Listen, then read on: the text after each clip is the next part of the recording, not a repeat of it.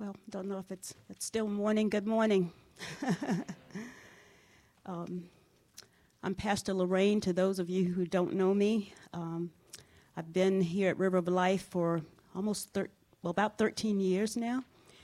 And I'm excited for what the Lord is doing in and through us as a body. Amen. I named the title, this sermon, Redemptive Power. I changed the title about 3 times, and I give you liberty to change it after you hear it. If you think there's a better word to fit, please share it with me. I was thinking, many of you know this, but that means a lot to me because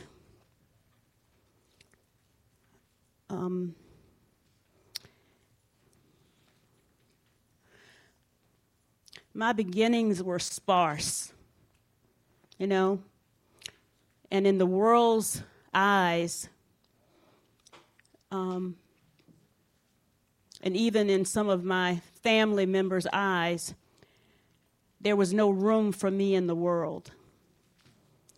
And while I was yet in my mother's womb, there was a decision made to end my life. But God said no. He saw redemptive value. And I stand today before you in that grace and in that mercy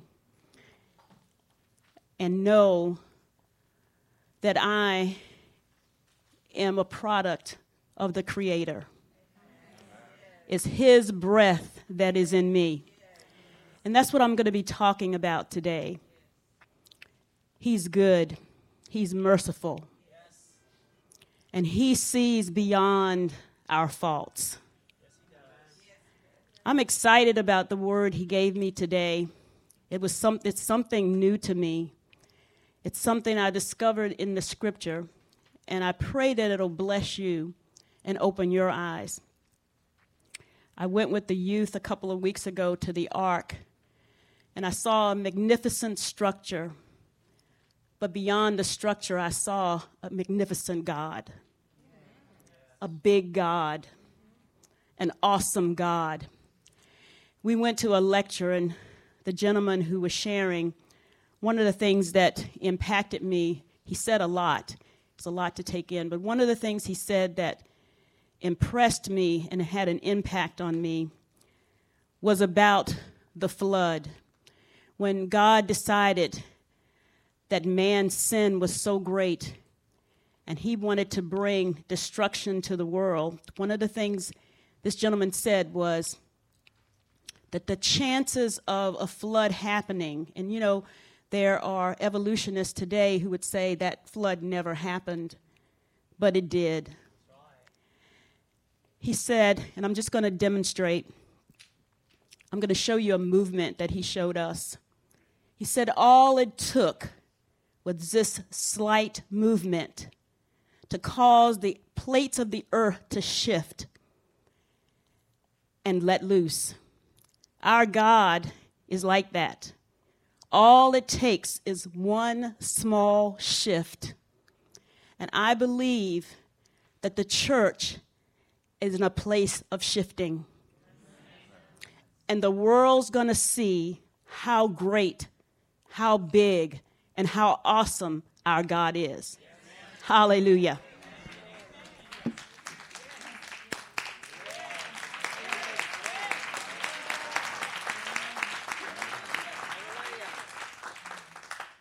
So he put his hands together like this. He was standing before us. And he said all it took was God's voice to speak to those plates on the very foundation of the earth. And it did this. And the flood came. Did you see that? Mm-hmm. Yeah. That's all it took. That's how great, how powerful, and how mighty our God is. I want to acknowledge my pastors, Pastor Dave and Ina. Thank you for trusting me with this opportunity to minister the word. I love you.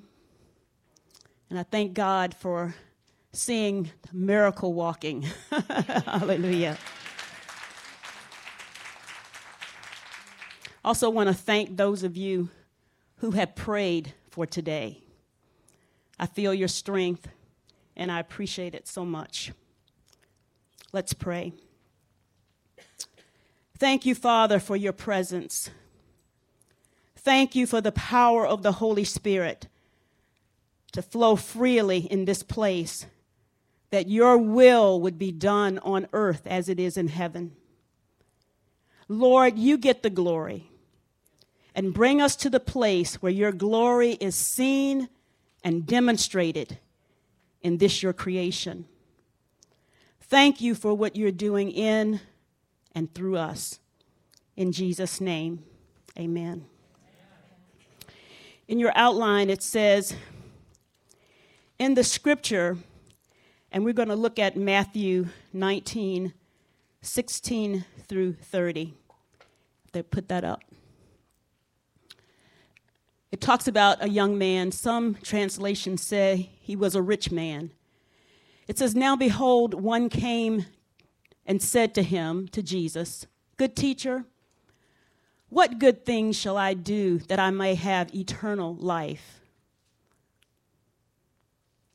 So he said to him, why do you call me good? No one is good but one, that is God. But if you want to enter into life, keep the commandments. And he said to him, which ones? Jesus said, you shall not murder. You shall not commit adultery. You shall not steal. You shall not bear false witness.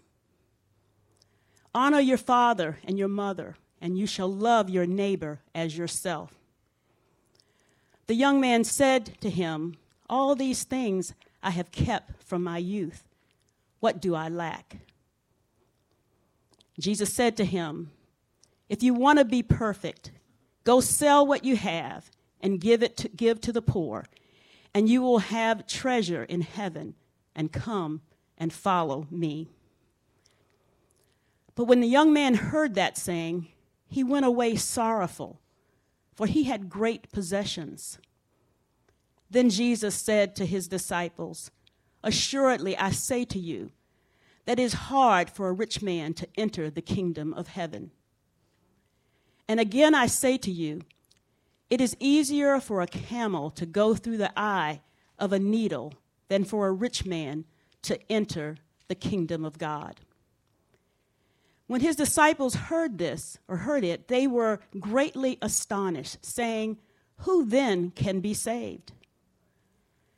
But Jesus looked at them and said to them, with men this is impossible, but with God all things are possible. Then Peter answered and said to him, see we have left all and followed you. Therefore, what shall we have? So he's looking for a reward. So Jesus said to them, assuredly I say to you, that in the regeneration, when the Son of Man sits on the throne of his glory, you who have followed me will also sit on 12 thrones, judging the 12 tribes of Israel. And everyone who has left houses, or brothers, or sisters, or father, or mother, or wife, or children, or land, for my name's sake, shall receive 100-fold and inherit eternal life. But many who are first will be last, and the last first.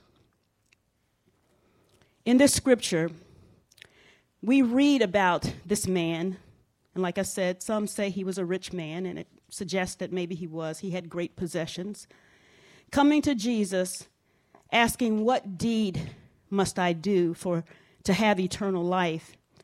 And Jesus' response, what I'd like to suggest to you today is that it's not just eternal life, but it's also about eternal living. You know, how do we live? because it wasn't talking about a particular time, but rather living from the access of the Lord Jesus Christ coming into our lives. We are living eternal lives right now. I believe this question came about because they observed the life of Jesus. What made this man be able to live the kind of life he was living? It says he healed the sick. The lame walked. Blind eyes were open. I think about that woman with the issue of blood. She was healed. What made him be able to do that? What was different about him? They saw something in him that was attractive that they realized they did not have. And they were saying, what do I need to have that kind of life, to be that kind of man? We know from the scripture that Jesus was conceived by the Holy Spirit, born of a woman. We're told he was fully man and fully God. I also believe that in the book of Isaiah it says, he himself, Jesus, he bore our griefs, carried our sorrows. He was wounded for our transgressions, bruised for our iniquities, and the chastisement of our peace was upon him. Let's look at Luke chapter 4. I'm going somewhere with this, so just bear with me, okay? It'll begin to make sense in a bit. In Luke chapter 4,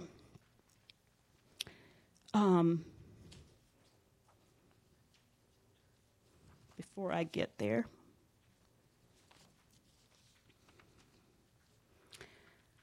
this is an interesting scripture. Before we read this, I want to tell you a little bit about the outline here.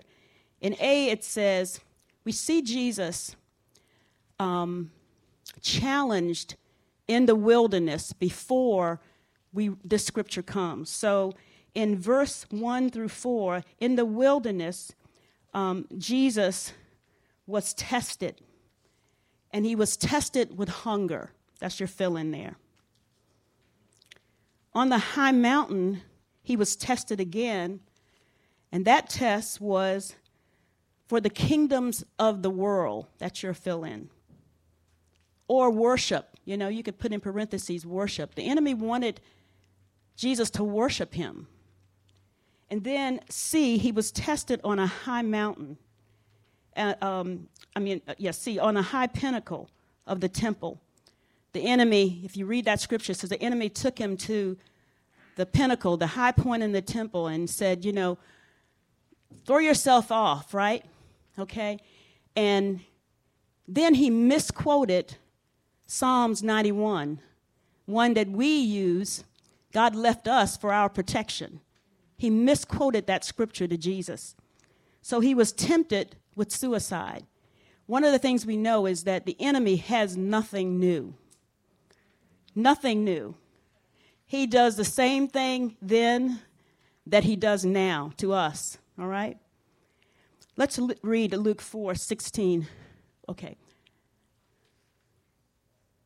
Let's look at Luke 4:16 through 20. This is after the temptation. Could you go to 16? Yes. Jesus then comes to Nazareth, where he had been brought up. And as his custom was, he went into the synagogue on the Sabbath day, and he stood up and read. We all know this scripture. Can you keep going? And he was handed the book of the prophet Isaiah. And when he had opened the book, he found the place where it was written, "The Spirit of the Lord is upon me, because he has anointed me to preach the gospel to the poor. He has sent me to heal the brokenhearted, to proclaim liberty to the captives, and recovery of sight to the blind, to set at liberty those who are oppressed, to proclaim the acceptable year of the Lord." It says, then he closed the book and he gave it back to the attendant and sat down. And it says the eyes of all who were in the synagogue were fixed on him. They were trying to figure out, who is this man? You know, what is it about him that makes him so different? Let's go on to number 3. We know from the Bible that the devil came against God. And 2 examples in the Bible are in Ezekiel 28 and Isaiah 14. And I just put in parentheses, you can read that for homework. The result of that, his challenge to God, he was thrown out of heaven. Then we see him in Luke coming against Jesus. Well, you know what? He came against Adam, God's created. He's after us. He does not want us to be what God has created us to be. And that's the point of what I want to get to today. So, to fill in for number 3, Satan should not, when it says he, it means Satan should have been no match for God's created. But in Romans 5:12 and 19, can we go there? It says, therefore, just as through one man's sin entered the world, and death through sin, and thus death spread to all men because all sinned. For until the law, sin was in the world, but sin is not imputed when there is no law. Okay. Nevertheless, death reigned from Adam to Moses, even over those who had not sinned according to the likeness of the transgression of Adam, who is the type of him who was to come. But the free gift is not like the offense. For if by one man's offense many died, of course, in this case, Adam, much more the grace of God and the gift of God, the gift by the grace of the one man, Jesus Christ, abound to many. And the gift is not like that which came through the one who sinned. Listen to that. We know this, but we need to get it in our heart. It says the gift is not like that which came through the one who sinned. For the judgment which came from the one offense resulted in condemnation, but the free gift which came for many offenses resulted in justification. For if by the one man's offense death reigned through one, much more those who receive abundance of grace and of the gift of righteousness will reign in life through one, Jesus Christ. And that's where I want us to focus from here, okay? In 1 Timothy 2:13 and 14, we learn that Adam was not deceived. The scripture tells us that. It says, and Adam was not deceived, but the woman being deceived fell into transgression. But what he did, he abdicated his responsibility. I think it's awesome today that the men were leading praise and worship. I think there's something, God, he loves us all, but I think he loves to hear the voices of his sons worshiping him, praising him. I really do. There's something about that. And there was a period of time when we were worshiping, and it was so sweet, so rich. And I think it was because it was being led by the men. God created the man first, and I'm getting a little bit ahead of myself. In the creative order, he created the man for himself. He created the woman for the man.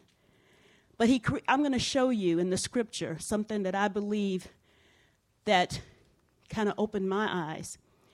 In Genesis chapter 1, it says man was given a mandate. He was told, first of all, he was made in the image of God. And in Genesis 1, when God made, this is something that really stood out to me. When he made man, I think when I read that before, I always thought that he made a man, like a physical man. But that's not what the scripture says. He said he made man in his image. Well, what's God's image? It's spirit. He's spirit. God is spirit. So I believe that Adam initially was a spirit man. He didn't have flesh, because we only hear about that in Genesis chapter 2, when he formed man out of the dust of the earth and he breathed into him the breath of life. So Adam did not have flesh in the beginning. He was a spirit man, okay? He could walk and talk. He knew the thoughts of God. He had all the creative power of God. God told him, I want you to multiply, replenish, care for the earth. He gave him a mandate to do that. You know, one of the things that they said to us at the Ark too is that before the flood, the animals were not afraid of man. There was no fear. They walked together. They could commune with each other. So, this is just a little aside. How many of you have pets? How many of you have trained your pets to do little things? Like sit, shake, bark. I think somebody has a cat that, what does your cat do? He rolls over for yogurt. And we think, boy, we've done something. We've trained our animal. But do you know, when Adam was in the garden in Genesis 1, it says, I think it's Genesis 1, it says that God brought the animals to Adam to name them. If you name something, you know what its purpose is. You know its nature. You know everything about it. So we as men and women should not be surprised that we can train an animal, because we are the image of the Creator, God, who has the ability and the knowledge. One of the things I think about is that with Adam, and I thought about this with Noah too in the ark, God had to give him the knowledge to build that ark. And I don't think he had a blueprint. How did he know to do it? How did he know how big to make it? What I understand is that ark was able to house those 8 individuals and about 7,000 reptiles, mammals. We think the flood was 40 days, but they were in that ark 100 or more days. And what I saw with my eyes, and I know it's, man's interpretation, but they had a system for the cages. They even had little cages for mice and rats and spiders and snakes and the larger animals. They had a system for housing them, feeding them, watering them, getting rid of their waste. All of this on the ark. We saw a room that was like, a couple rooms that were like kitchens. They were growing their own food on the ark. Only God could give man wisdom to know how to do that. And in that spirit man form, Adam knew things because he was in the very image and likeness of the Creator. He was the essence of the Creator. And what I want to tell you today is that there was a regeneration in Adam when God put flesh on him. When he formed him from the dust of the earth, breathed into his nostrils the breath of life, he was regenerated. He became like we are. But he fell, right?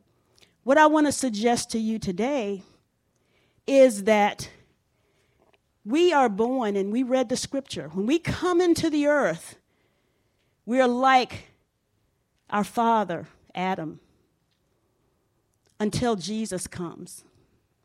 And then there's a regenerative process where he takes this natural body and he breathes into us his life, and we become the very essence of the Creator. That's who we are today. And the world and the enemy has hollowed us out and dumbed us down so much that we don't know who we are. We have the ability to think God's thoughts. We have the ability to know him. In your outline, I've gotten ahead of myself, but he gave us spirit, he gave us soul, he gave us, and which means he gives us cognitive ability to think. Of all the other creation, we are the only created being that has the essence of God on the inside of us. You know, he says we have this precious Holy Spirit in us, this life of God, this breath of God in us. I've lost my place, so let me find it so I can give you the fill-ins, because I know that's important. And I worked on this fill-in. Okay, so let me go back to number 3, B. Okay, so Adam was not deceived. Didn't you just write? He abdicated responsibility. And this is interesting. Adam's behavior determined death entering the realm of his responsibility. So God gave him complete authority and dominion. But his decision to abdicate his responsibility brought death into the world. Like I said, in number 4, in Genesis 1, when he created man, and I believe it was spirit man, he created man and woman. The scripture says he blessed them. He created both male and female. They were together. They had the same identity and essence of the Creator, but they had different responsibility. You know, we have the same life in us, but we each have different responsibility or different giftings, different callings. But we're one body, okay? He told Adam at that time to be fruitful, multiply, replenish, subdue, and have dominion over the earth. Then, as I said earlier, in number 5, that creative order, where he actually breathed into him the breath of life.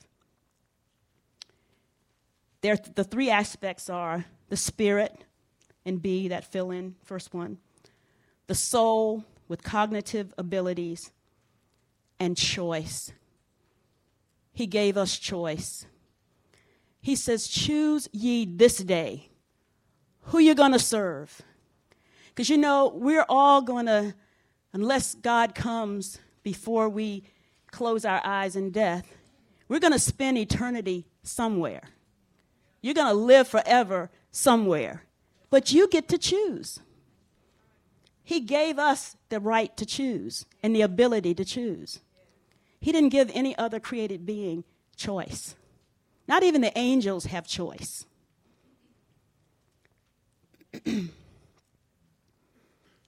He told Adam, this is 5C, that he was to dress and keep the garden. And I think the tendency when we look at something like that, I think of my attempts to have a garden. I am not a farmer.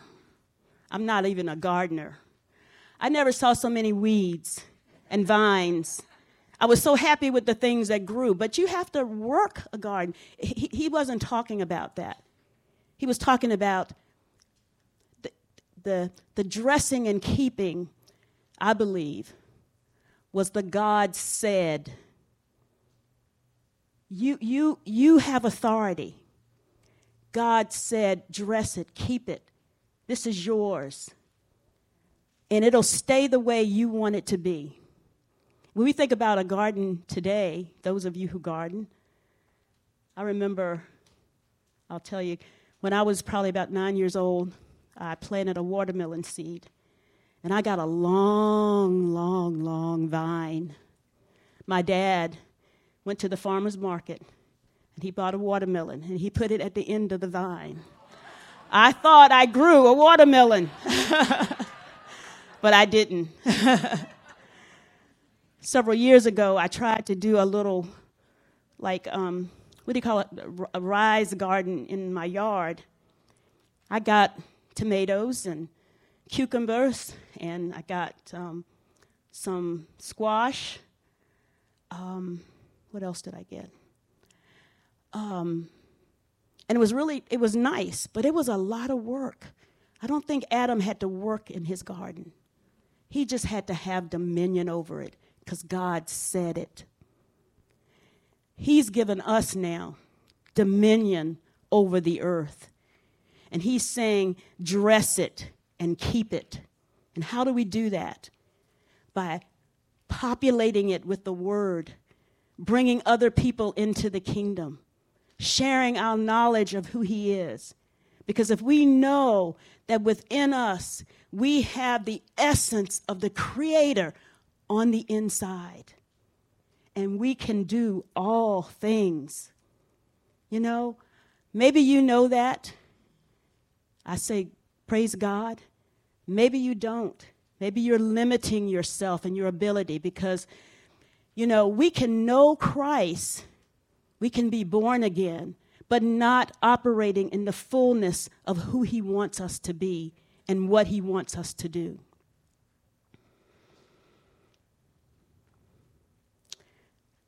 In E, in number 5, it says, the ability of man on earth is based on who we are in Christ.